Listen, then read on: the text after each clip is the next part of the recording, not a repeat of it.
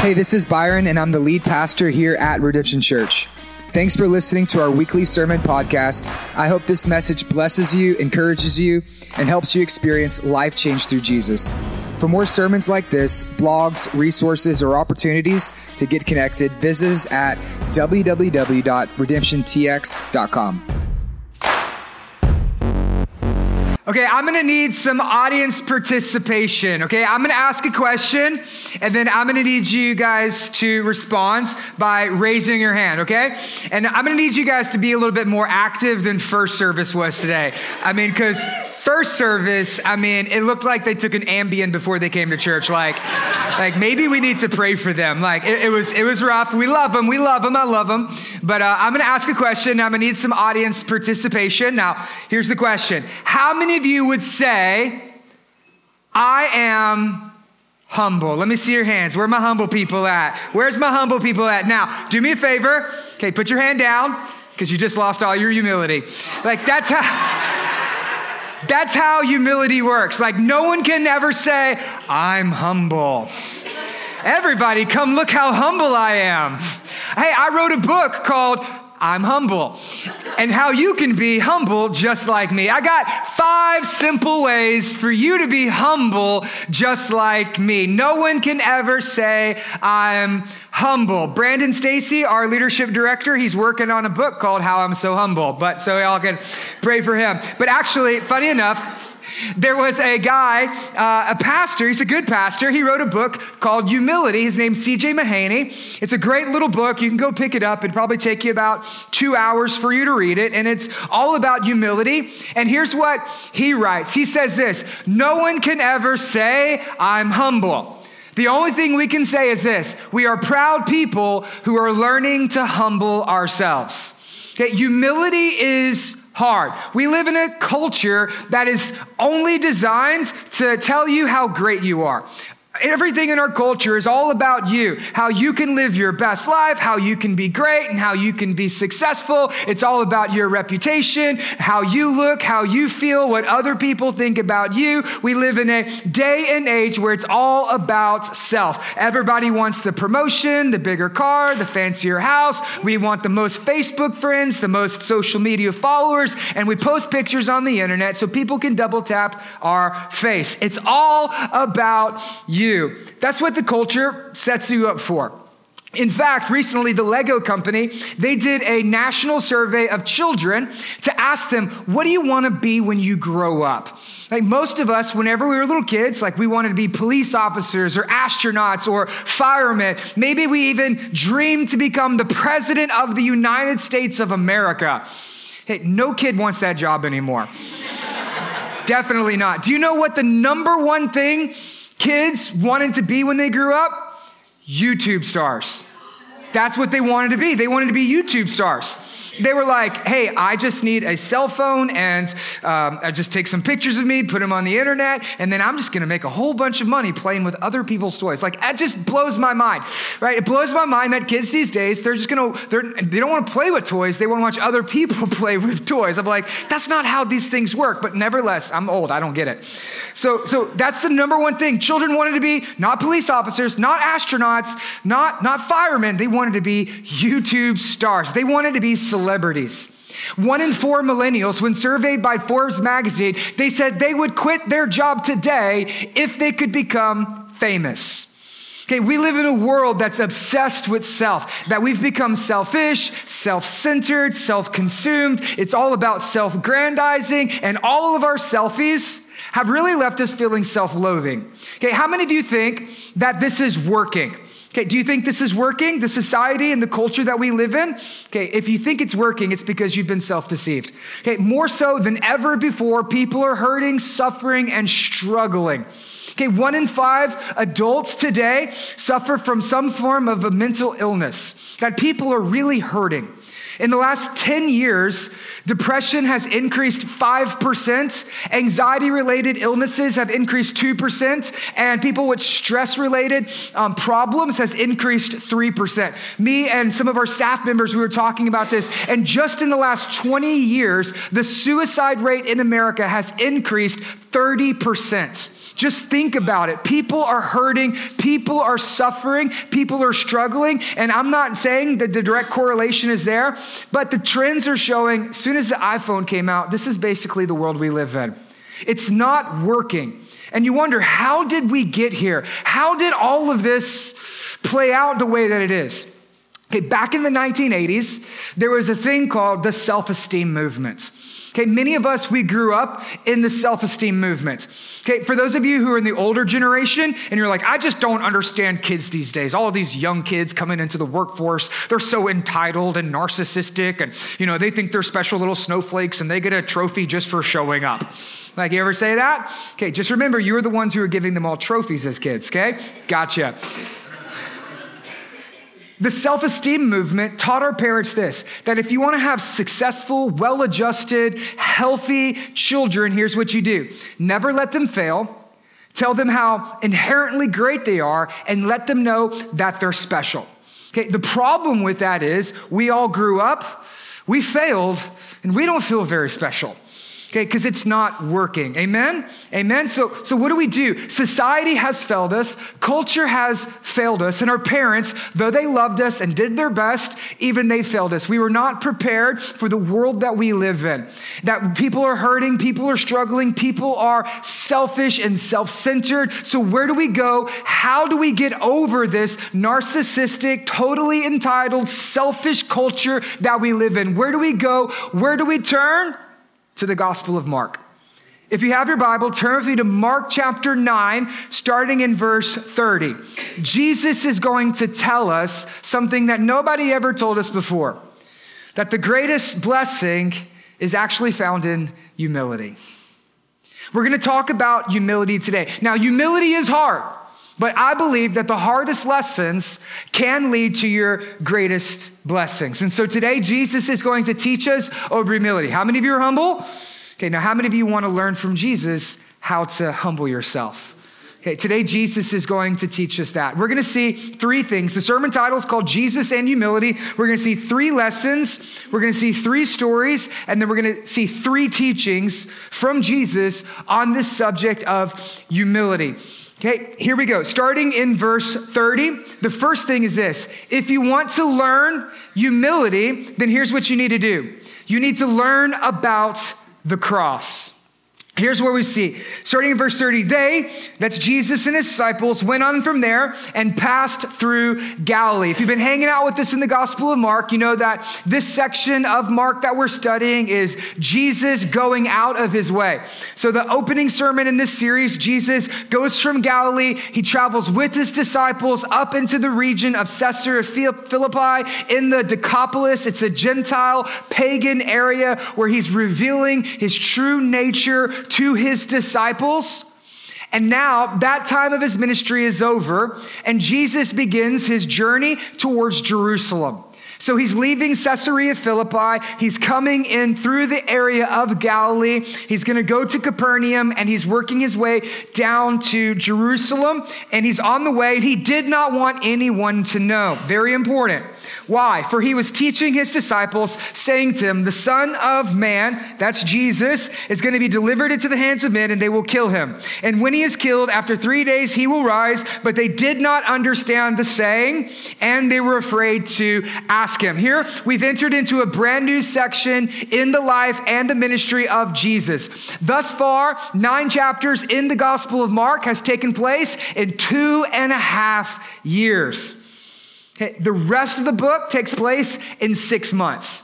Okay, Mark, he's really going to pick up the pace. He's going to start moving a whole lot faster. The first 2.5 years was revealing who Jesus is. He comes, he preaches, he taught, he healed, he cast out demons, got in fights with Pharisees. He fed a large multitude of people with just a Lunchable. He walks on water without a boat. Like, that's Jesus. And it's all been public.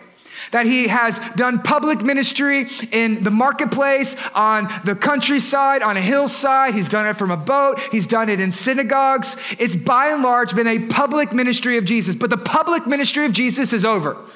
So we're not going to see any more public feedings and healings or any of those things.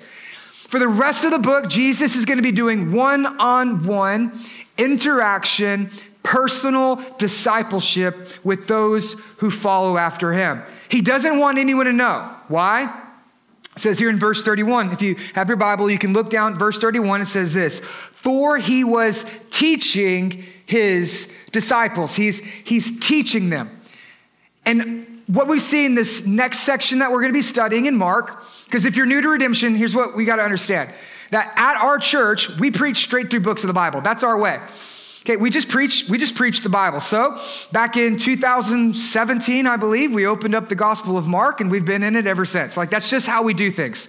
So we start in chapter 1, verse 1, we work our way, and then maybe by the time Jesus comes back, we'll finish this book. But either way, like, we just study one book. And here's why it's so beautiful doing that. It's because you see how every story is really building to be a part of the greater story.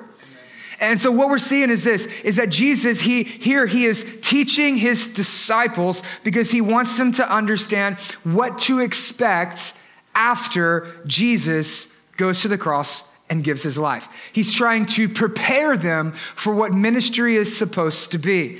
But the disciples, they don't get it. They still don't understand it. Okay, this isn't the first time that Jesus actually told his disciples about the cross. Actually, he tells us a little bit more about it in Mark chapter 8. Here's what we see in Mark chapter 8:31.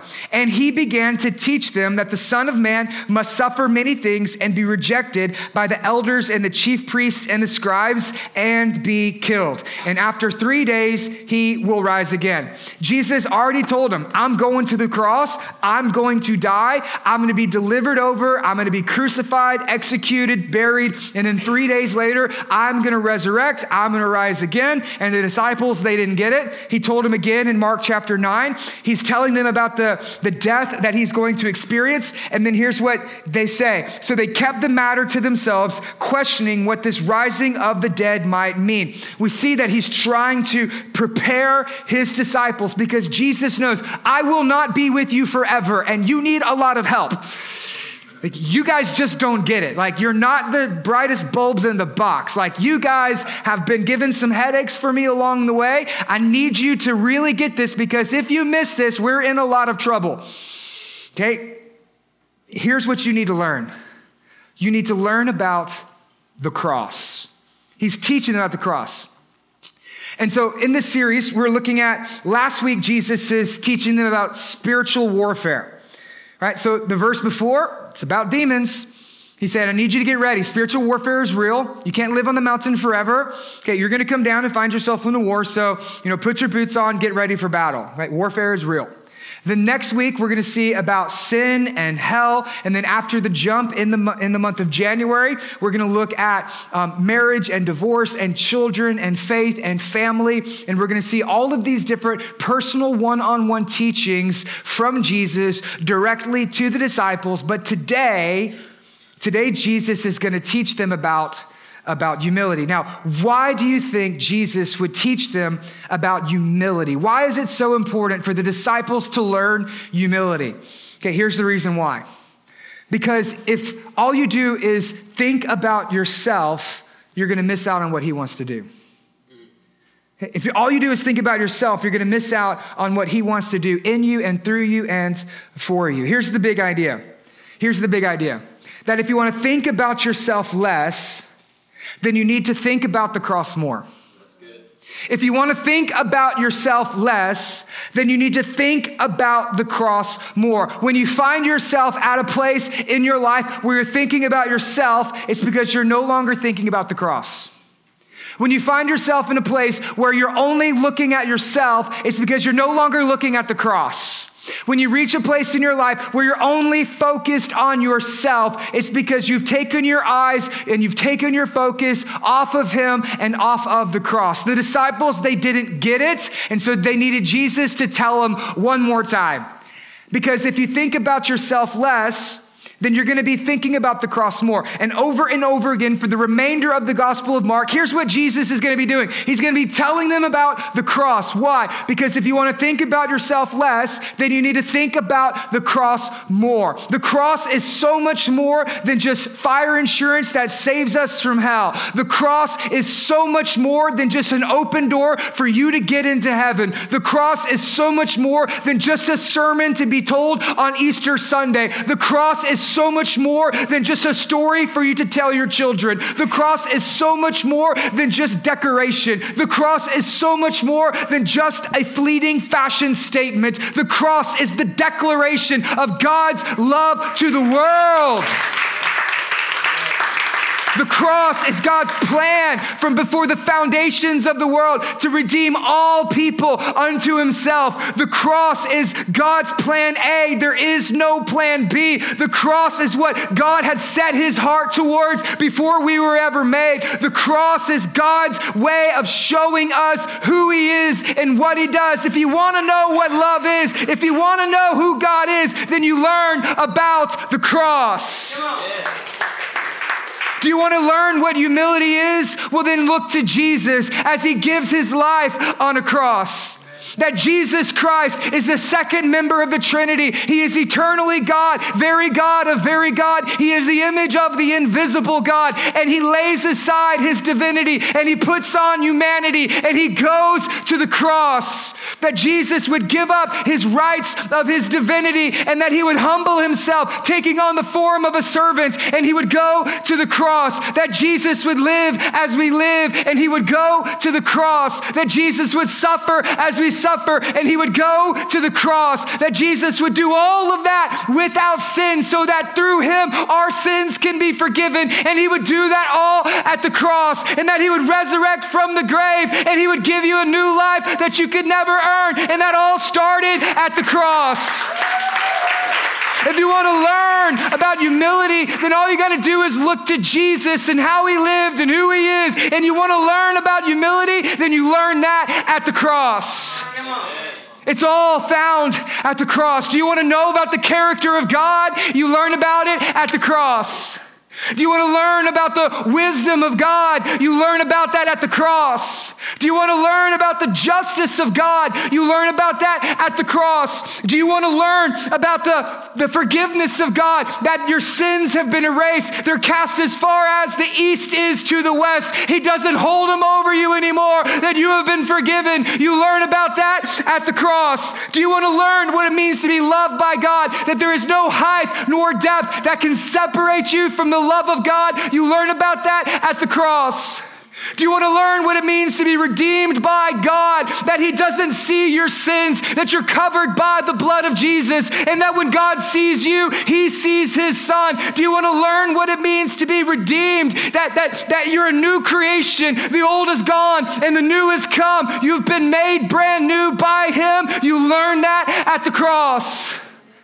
Do you want to learn what it means that there is no condemnation for those who are in Christ Jesus? You learn that at the cross. Do you want to know what it means that greater is he who is in me than he that is in the world? You learn that at the cross. Do you want to know what it means that you can do all things through Christ who strengthens you? You learn that at the cross. If God be for me, then who can be against me? You learn that at the cross. Do you want to know how to overcome that sin that's haunting you, those temptations that are plaguing you? Do you know how to get over the guilt and shame, that condemnation that keeps following you? You get over that at the cross. Do you want to know what it means that you have a brand new identity, that you are not who people said that you are? You are who he says you are. You want to know and learn how you get that? You get that at the cross. Do you want to learn what it means that you don't have to be who you used to be? You don't have to do the things you used to do. You don't have to act the way you used to act. You've been made new. You're brand new. You learn that at the cross. I'm still going. Do you want to know what it means that you have a new community where people love you and you can walk through these doors and you can be welcomed and you can find a place that you can call home and you don't have to hide anymore? Do you know where you find that? You find that at the foot of the cross. Do you want to know what life change through Jesus looks like? It looks like men and women and children gathered together on their knees learning about the cross. It's found at the cross. May we never be a church that graduates beyond the cross. May we never be a people who think we're mature to the point that we don't need the cross anymore. May we be a people who humble ourselves daily at the foot of Jesus, and we look and we love and we learn what it means to be humbled, that we learn what it means to be at the cross. See, the Apostle Paul, he understands this. Several years later, he's planting churches in regions very similar to the culture that we live in. One of the churches is in Corinth. Now, Corinth was a very popular port city that people were everywhere, and they prided themselves on having the latest technology and the coolest fads, and they knew the best names and the greatest philosophies. They were proud and they were an arrogant, self-centered, self-righteous culture. And the Apostle Paul has the work to start a brand new church in this region. And you know what he's going to tell these Corinthians who are proud and think about themselves all the time? Do you know what he's going to tell them? Here's what he tells them. For the word of the cross is foolishness to those who are perishing. If you don't understand this, if it doesn't make sense, the cross looks like weakness. Why would one man die for the whole world? I don't get it. It doesn't make sense. I thought to be great, you had everybody come serve you. How could you be great by serving other people? I don't understand it. The cross looks like foolishness to a world that is perishing. But for you and for me and for those of us who understand the cross, Paul says this, that it is the power of God in our lives. Paul says this, he says, if I could only preach one sermon for the rest of my life, if I could only tell you one thing for the rest of my life, if I only had one message to share for the remainder of my days, here's what I would tell you about. I would tell you about the cross. Here's what I would teach over. I would teach about the cross, because here's what I want you to understand. I want you to understand the purpose of the cross in your life. Because when you think about the cross more, you'll think about yourself less. Do you want to know what God's plan for your life is? Think about the cross. Do you want to know what God's purpose for your life is? You find that at the cross. Do you want to know the power of God moving and working and blessing and flowing in your life? Do you want to learn all of those things? Well, then learn about the cross. It's all about the cross.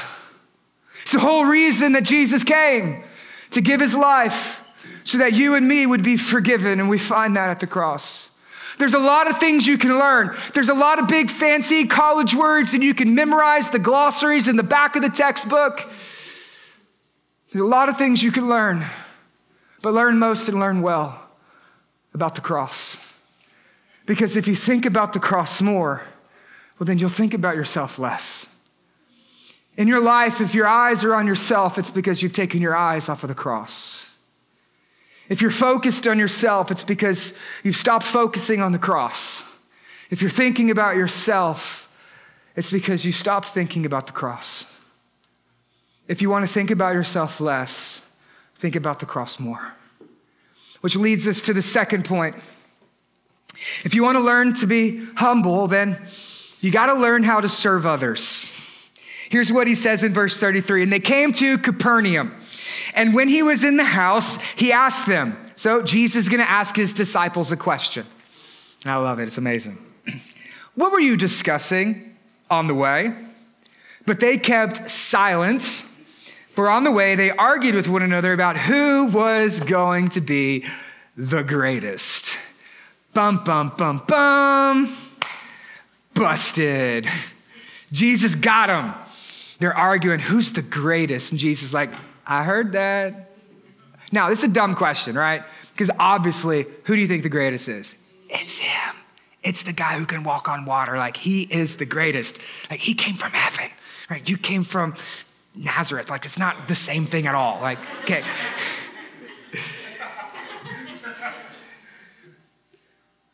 I love this because it just shows how real the disciples are. Like if you don't read your Bible and laugh a little bit, like you're not reading it correctly. Like the Bible is funny. Now it's a British humor, okay, but it's still humor, all right?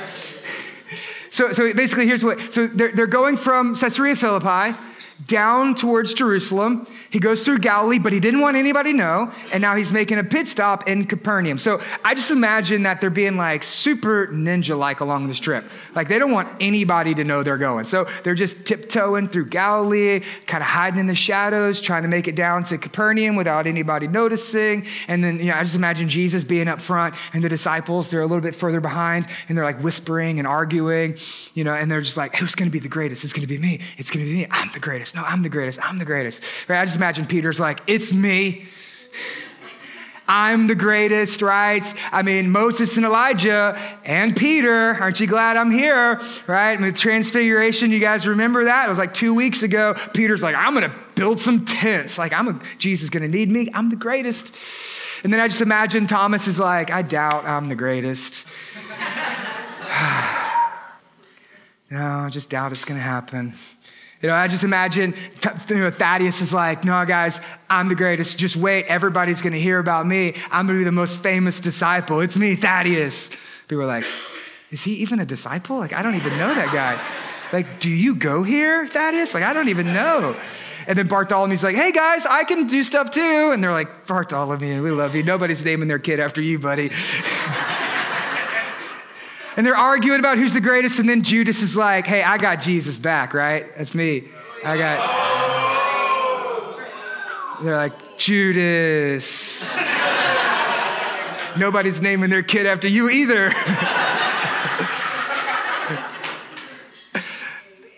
So they're arguing about who the greatest is going to be. And I love this. Here's what Jesus does. How many of you would think Jesus is going to rebuke him right here? Hey, dum-dum, sit down. I'm the greatest, right? But Jesus doesn't do that. Jesus doesn't rebuke them. He just redirects them. Okay, aspiring for greatness is not bad. There's nothing wrong with aspiring for greatness. Okay, like how many of you want to be an okay dad? You're like, hey, at least I'm like, okay. How many of you want to be a great dad? Yeah. How many of you want an average heart surgeon? No, you don't want that, right? How many of you want your pilots to have a core value of audacious mediocrity? Nobody? Nobody? See, aspiring for greatness is not bad, but their definition of greatness was wrong. See, they thought greatness is when other people serve you. Jesus is like, no. Greatness is when you serve others. See, true greatness is not what others can do for you. True greatness is what you do for others. True greatness is humility. And so Jesus is going to teach them about humility. He says, if you want to be humble, okay, then you need to learn how to serve others. He doesn't rebuke them. He redirects them. Check this out. It's fascinating. And then he sat down and he called the 12. That's a teaching position. He's a teacher. He sits down and he begins teaching them. And he said to them, if anyone would be first, he must be last and the servant of all. Jesus says, if you want to be first, you got to come in last. And if you want to be the greatest, then you need to learn how to serve others. This is totally different than what we see in the world. Amen? So here's what we see in verse 36. He takes a child and he put him in the midst of them and take him in his arms. He said to them, whoever receives one such child in my name receives me, and whoever receives me receives not me, but him who sent me. Jesus essentially is saying this: if you want to be great, and there's nothing wrong with you wanting to be great, go ahead, strive for greatness, pursue greatness, have a desire to do great things. We want your life to matter. I want your life to count. I want for you to make a difference, but you need a better definition of greatness. Okay, if you want to be great, here's what you do. You learn to serve others as if you were serving me. That's what greatness is. That you serve others as if you were serving me. That's how you make a difference. That's how you make your life count. He doesn't rebuke them, he redirects them. And then here's what's so fascinating. He's going to give them an object lesson. Okay, great teachers, they come up with object lessons. I didn't come up with one today, but Jesus says, okay, hey, let's bring the kid in here. Okay, let's bring the kid in here. He brings a little child. We'll name him Charlie. So here you go. Here's Charlie. Okay, we're going to have a competition to see who the greatest is. Okay, hey, Charlie, can you help me with that? Charlie's like, yes, sir. Okay, so Charlie has a dirty diaper. Okay, first one to change the diaper is the greatest. Let's go. Like, but I want to change the diaper. Okay, if you can't change the diaper, you won't change the world. That's just what Jesus says. He says, let's change the diaper. Nobody wants to do that? Whoever can take care of this child is the greatest. See, Charlie here, he's got like fudgesicle on his face. So we're going to get some wipies. Make sure we wipe him down really good. You know, his mom's a single mom, and so she's been working a lot of overtime, and we're going to need to take care of Charlie. Whoever can do that is the greatest. Can you do that for me? Because I mean, his lunchtime's coming up, and he's got this weird food aversion. He only eats chicken nuggets, so we're gonna have to get him some chicken nuggets.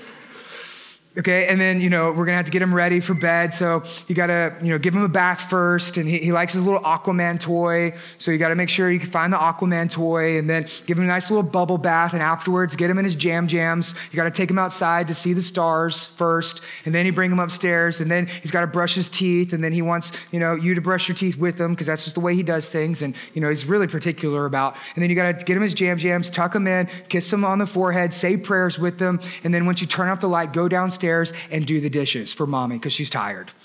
Okay, that's true greatness. And all the ladies said, amen. If you want to be great, you got to take care of this child. I just imagine the disciples are like, there's no glory in that. Exactly. And that's what you get for being the greatest. You take care of the kids. If you want to be the greatest, you got to serve others. Here's basically what Jesus is saying. You ready? If serving is beneath you, then greatness is beyond you. Hey, that felt good. Can I say it again?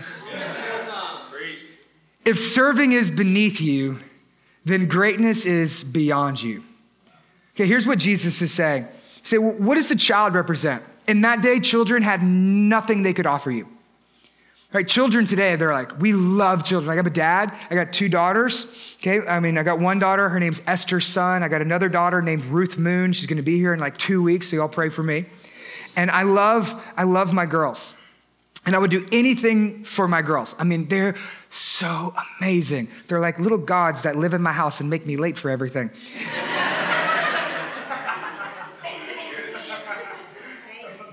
I love them. And my daughters are a blessing to me. How many of you are parents? You love your kids, right? Your kids are a blessing. Now, in those days, children weren't really considered a blessing. Children back then were more of a burden, because think about it. 1 in 3 children died during childbirth. Most children didn't make it past the age of 5. And so children weren't a blessing, they were a burden who you didn't want to get too attached to them because then they could just break your heart. They couldn't make you any money. They couldn't, provide any income. They couldn't fertilize the field or reap any crops. Basically, all you did was just take care of them all the time, and it really prevented you.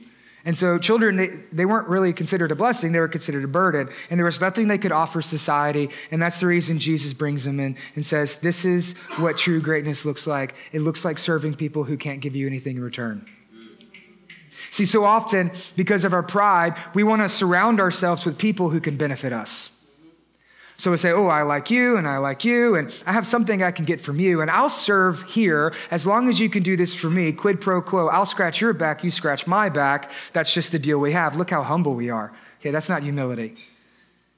Okay, that's pride masquerading as humility, but that's not humility. Okay, humility is serving others who can't give you anything else in return. See, the disciples are like, Jesus, there's no business cards for child watcher, taker carer of a... There's nothing we get out of this. There's no success. There's no guarantee of glory. There's nothing I can get out of this. And Jesus says, exactly. Do you want your life to matter? Do you want to make a difference? Do you want to change the world? Change the diaper. and do it as if you're doing it unto me. I wish more Christians would understand this. Like, I wish more churches would understand this. Like, the way that we do church is so backwards than the way Jesus was discipling his followers. I mean, could you just imagine if Peter, coming from here, he didn't do this through the book of Acts? If he's like, oh, I'm supposed to preach Pentecost today? Just don't really feel like it. Could you imagine what it would be like if in Acts chapter 4, when they're all getting beaten with whips and thrown in prison, they're like, I'm tired. I don't feel like preaching the gospel today. What would it look like if when Paul got knocked off his horse and the Holy Spirit said, go to Ananias' house. And Ananias in Acts chapter 9, he's like, what? What's his name? Saul? Paul? I just don't really feel like having company over today. I'm just not really feeling like getting up. What would happen if that's what the early church looked like? You and you and you and you and you. None of you would be here if they didn't learn how to serve. What if everyone in your church served the same way you serve? That's a scary question, isn't it? Like, conviction just hit real hard, didn't it? Like, I wish people would understand this. Like, I really do. Because what we do is this. So often is we pick and choose churches based on what they can do for you. Okay, what ministry does this church have? What opportunities does this church have? What kind of programs does this church have? Does this church have an underwater basket weaving group? Because that's really what I'm into. They have a rock wall. There's a bouncy castle. Like, what can they offer for me? And then we pick our churches based on what they can do for you and never once consider that maybe God's brought you here for them. That there's other people in the room, stop just thinking about you, that he has gifts, he has plans, he has purpose, he has talents that he has given you, and if all you do is fill a chair, you waste it on yourself instead of using it for the kingdom of God around you. I mean, just think about it. We pick churches like, is this pastor funny? No, he's not funny. He's actually really convicting. I don't like this. I think he's talking about me. The park, I have to walk across the street? That's too far. I didn't get my cardio in since the 90s. I just can't do it. They have donuts. They're Kroger donuts. I'm never coming back here again. They have coffee. It's Community Coffee. He works at Community. Never coming back here again. They want me to serve? No, I couldn't do that. Then what am I going to do for the rest of my Sunday? They want me to join a community group. Are you serious? I need to prioritize my discipleship and do life with other people? Really? Nah, I'm an individual. They want me to join. I'll join the pastor's community group. I got put in Jeff Brown's community group. He smells like patchouli. I don't want to go. You can't make me. They're passing the offering. They're taking up an offering seriously. And you know what? This pastor, last week he talked about demons. Like, that's just scary. And the next week he's going to talk about hell. And I don't think that I could do that. And actually, he's not that funny. In fact, I think he's making fun of me right now. And I don't think I'm going to come back here again. And then you're going to go to the next church. And then that pastor's going to offend you. And then you're going to go to the next church. And then that one's going to offend you. And there's not going to be a ministry for you. And then you're going to figure out, maybe the problem isn't the churches, maybe the problem is me. Because you're still thinking about you. God has placed you wherever you are, whether it's Redemption or Praise or Encounter or, First Baptist, Second Baptist, Third Baptist, whatever Methodist church you go to. God has you there for a reason, and he wants you to be able to use your gifts to love and bless and learn to serve others. It doesn't have to be Redemption. Okay, I like Redemption. I'm going to be here. I'd love to see you here. But there's 200 other churches that are doing a really great job in our area. Just find one and serve it. Give your life to it and watch God begin to grow. Right? Okay, how many of you next week, if Jesus was preaching, you would be here? Like, if Jesus was preaching, right? If Jesus is here, you're like, I'm going to be there. If Jesus is there, right? You're like, it's a lot better than this joker up here right now. Right. How many of you would serve next week if we asked you, like, Jesus is preaching? Could you guys show up? Like, we need to make it look real good if Jesus is going to be here. You're like, I'm confirming on Planning Center and everything. Like, you can count on me. They'd be like, hey, do you want to go to the pumpkin patch next week? No, Jesus is coming. I got to be at church. Okay. And they're like, I'm serving. Like, I'm gonna help him park his camel or donkey, depending on which side of the mark you're on. And he's got a little kid named Charlie who's coming, so I'm going to make sure that Charlie gets checked into kids ministry, really nice. And then I'm going to run slides for Jesus' sermon. And I'm going to be front row because I want to be in the presence of Jesus when I worship. So I'm going to be front row. I'm ready. How many of y'all would be here next week if Jesus was here? You're like, I'm serving, right? Okay, well, if you're not serving now, you wouldn't do it then. Because here's what Jesus says. Here's what Jesus says. Whoever does one for these children has done it for me. True greatness is serving as if you are serving Jesus without expecting anything else in return. When you serve, you're really serving him. And if you're not doing it now, you won't do it then.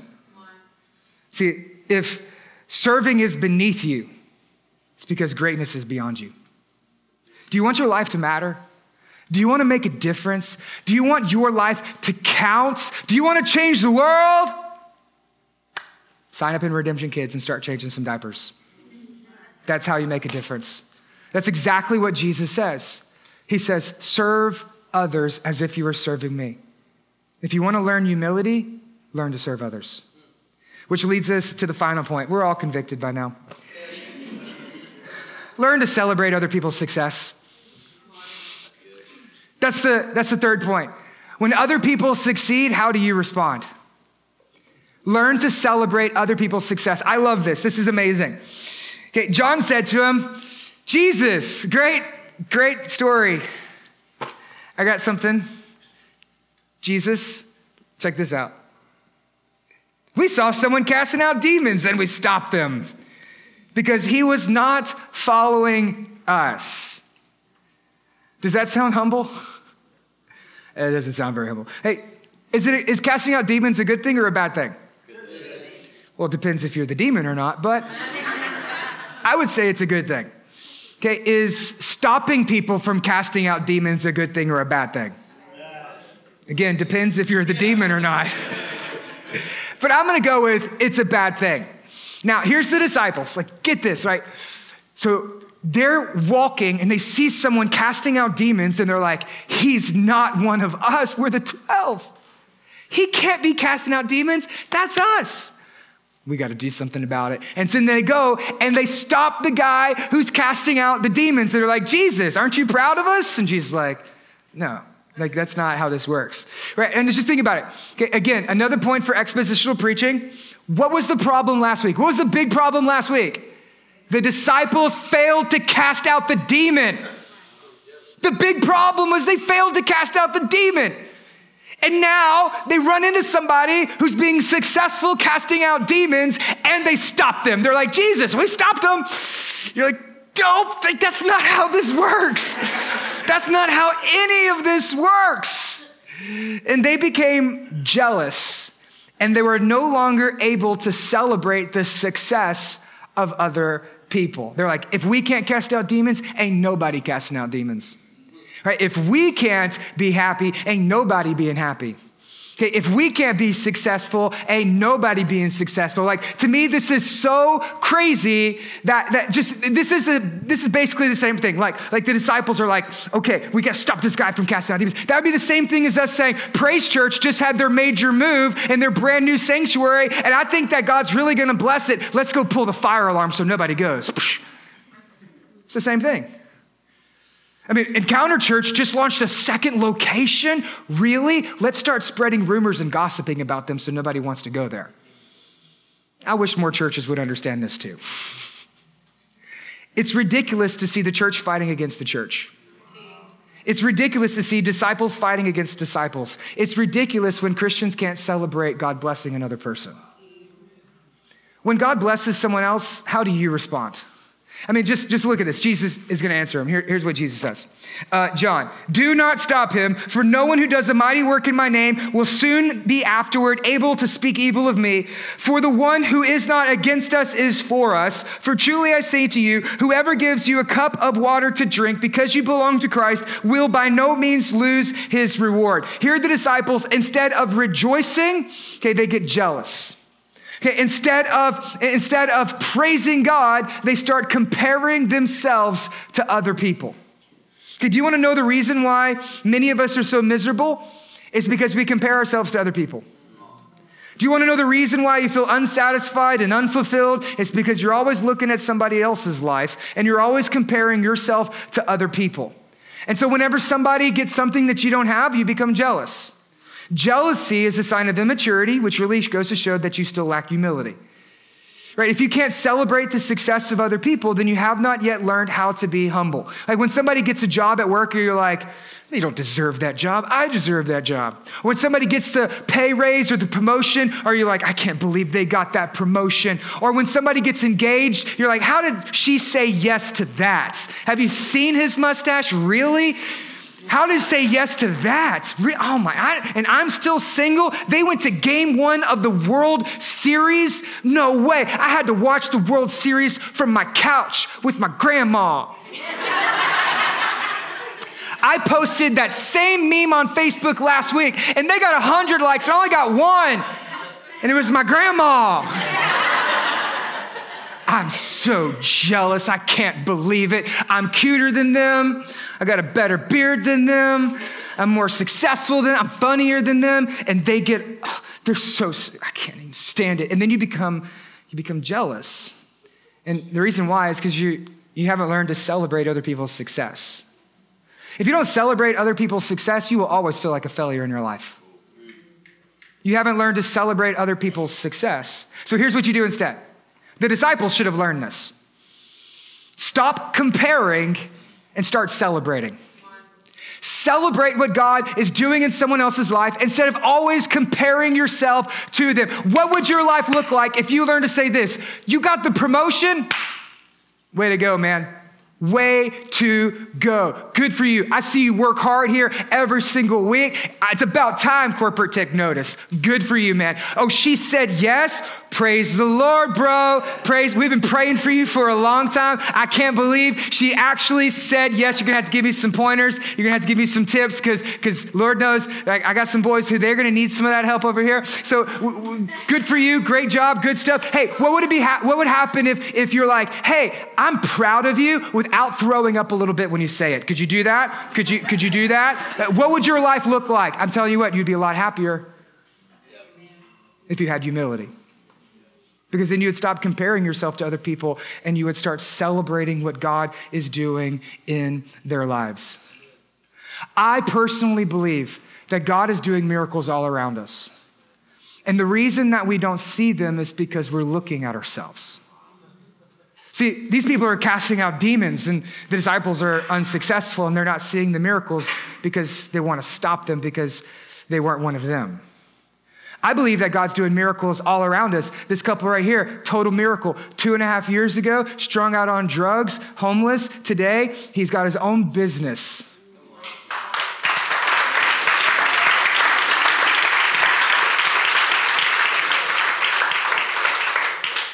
And God's restored his children to him. Miracle. You'll miss that if all you do is think about yourself. Marriage totally restored. Couple separated, now married, healthier than ever before. Miracles all around us. What God is doing, people addicted to drugs have been delivered, children who have been saved. We had one woman who came to worship last night. She told me in between services that she'd been praying for her daughter to come back to the Lord for I don't even know how long. And then last night in worship night, the Lord spoke to her and said, don't just pray for your daughter, pray for her boyfriend. So she said a prayer for her boyfriend, sent him a text. They were in the first service today. Don't tell me God don't answer prayers.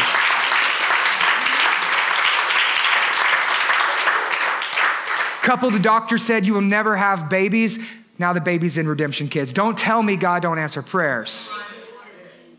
But here's the problem is if all you do is think about yourself, you're going to miss out on what God's doing in our body. Stop comparing yourselves to others and start celebrating what God is doing in the life of other people. That's what humility looks like. And some of you are still wondering, like, okay, but God's just not blessing me. You're still feeling that. You're still feeling that. Maybe. Just maybe. Now, I'm your pastor. I love you. Maybe. Just maybe. The reason that God is not blessing you is because he's trying to teach a lesson to you. The hardest lessons lead to the greatest blessings. And so you have a lesson that he wants to teach you. And that lesson, I believe, is humility. That you would stop thinking about yourself and you would start thinking about him and you would start thinking about others, and that will put you in a position to where you can receive the blessings of God for your life. The hardest lessons lead to the greatest blessing. How many of you have ever had God humble you? It's humbling, isn't it? Especially for the guy with the lights and the microphone telling everybody how to be humble. Very humbling. Now, the truth is this. God don't mind humbling you. He would just prefer you learn to humble yourself. God will humble you. It's going to happen. But he would prefer that you learned to humble yourself. Was Jesus humble? Yes. If you want to know what humility is, look to Jesus. Jesus was humble. Were the disciples humble? No. Who's the greatest? Yeah. So they needed Jesus to humble them. God don't mind humbling you. He would just prefer that you learn to humble yourself. Now, here's the deal. The greatest blessings come from hard lessons. But I believe that if we as a church and you as an individual will learn how to be humble, then you will see the blessings of God on your life like never before. Just let me share with you what the Bible actually teaches over the subject of humility. Here's what he says in Psalm 149. For the Lord takes pleasure in his people. He adorns the humble with salvation. Do you want God to take pleasure in you? Do you want God to delight in you? Do you want God, when he looks at you, say, wow? Is that what you want God to say when he sees you? Guess how you get that? Humility. You want salvation, forgiveness of your sins? That comes from humility. That the Lord takes pleasure in his people. Do you want God to have pride in you instead of you having pride in yourself? Guess where that comes from? That comes from humility. Proverbs 11:2 says this, when pride comes, then comes disgrace. Another translation says destruction, but with the humble, there is wisdom. Do you know why everything's falling apart and you're working so hard and you're failing and striving and struggling and this thing's not making sense? Do you know why? Because of pride. That it's all about you and what you do and how you live and what you want, and it's not about him. And pride leads to disgrace and it leads to destruction, but with the humble, there is wisdom. Do you want to know God's plan? Do you want to know God's mind? Do you want to get God's heart? Do you want to know what God's thinking? Be humble and God will reveal his will to you. James 4:6 says this, but God opposes the proud and gives grace to the humble. That word oppose in the Greek, what it says is that he holds his hand against. He says, I don't like it. I don't want to look at it. I don't want to be around it. I don't want pride anywhere near me. That he actually holds you at arm's length. He's saying, get away, get away. I can't stand to be around you and your pride. And then he's looking around. Oh, and then he sees somebody who's humble. He says, get in here. I give grace to the humble. I oppose the proud. I give grace to the humble. You want to be in my presence? Humble yourself. You want to be near me? Humble yourself. You want to come and be with me? Humble yourself. You want to know who I am? You want to know what I do? You want to be saved by me? You want some grace? You want some mercy? You want some wisdom? You want the unmerited favor of God in your life? Humble yourself and it's all yours. Isn't this so backwards from the world that we live in when 1 in 4 people want to become famous and kids want YouTube channels and everybody's taking pictures of themselves so they can double tap their stupid face and everybody's all about me and what I want and what I get and what I need and what you can do for me and how you can bless me and how you can serve me, and everybody's miserable because they're all thinking about themselves, and you're spending money you don't have to buy things you don't need to impress people you don't like, and everybody's popping pills and everybody's griping and complaining and everybody else, our windows are rolled up, our doors are locked, and we have no friends. Maybe we're the ones who have it backwards.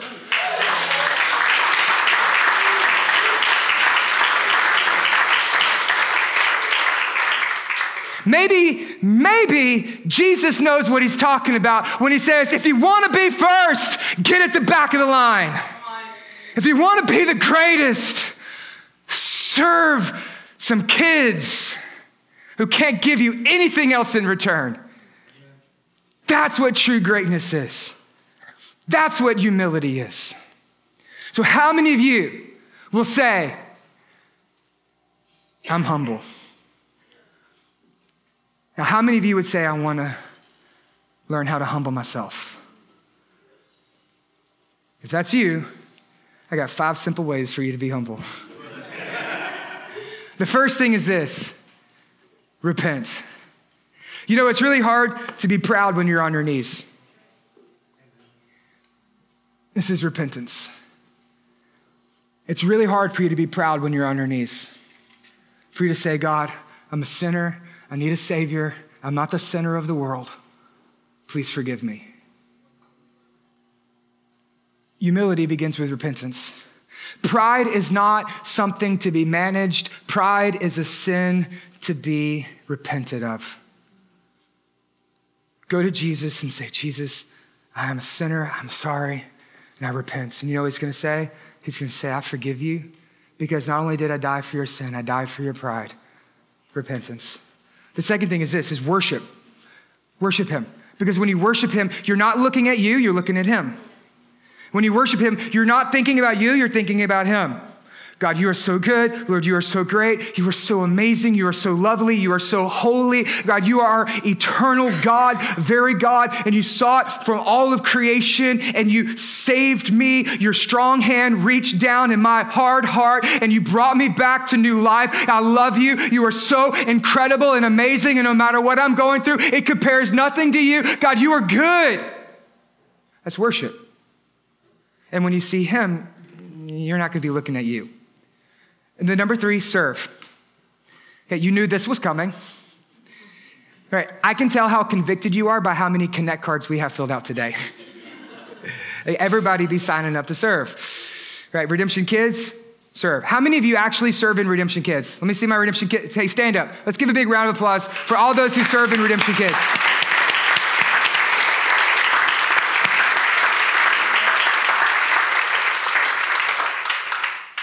You're better than all of us. You are the greatest. If you want to be great, sign up for the serve team. We have a team night on Tuesday night. We're going to train you, talk about you, cast some vision, inspire you. But if you want to be first, you got to serve. Sign up for the serve team. You'll be first in the kingdom. You'll be the first at church, and you'll be the last one to leave every Sunday. We'll take good care of you, but sign up to serve. Now, some of you immediately you're like, but Sundays are this day. Hey, you know what? There's all different types of areas in our church that we're looking for people to serve. Redemption Kids, absolutely. But we also have greeters and parking team. And we have people back there in the sound booth right now. One girl in the sound booth, she served all last night for our serve team, for our worship night. And I was kind of upset. I was like, she's not going to get a chance to worship. And she says, I love serving my church and giving people the opportunity to worship. And she served all last night for our worship night. And she's serving all day today from 8 a.m. to about 7 o'clock tonight.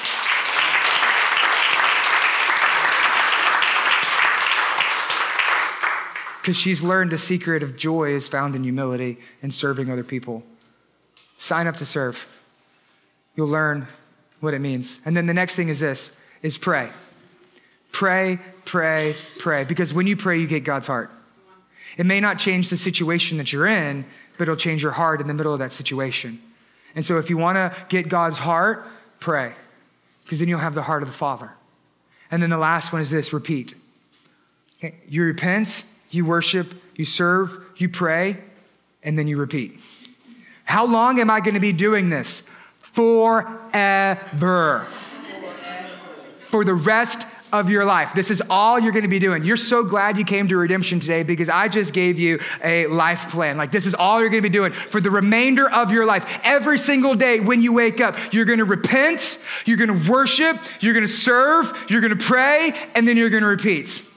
Okay, repent, worship, serve, pray, repeat. Repent, worship, serve, pray, repeat. Repent, worship, serve, pray, repeat. Repent, worship, serve, pray. Repeat. Repent, worship, serve, pray. Repeat. Repent, worship, serve, pray, and repeat. That's your life from here on out.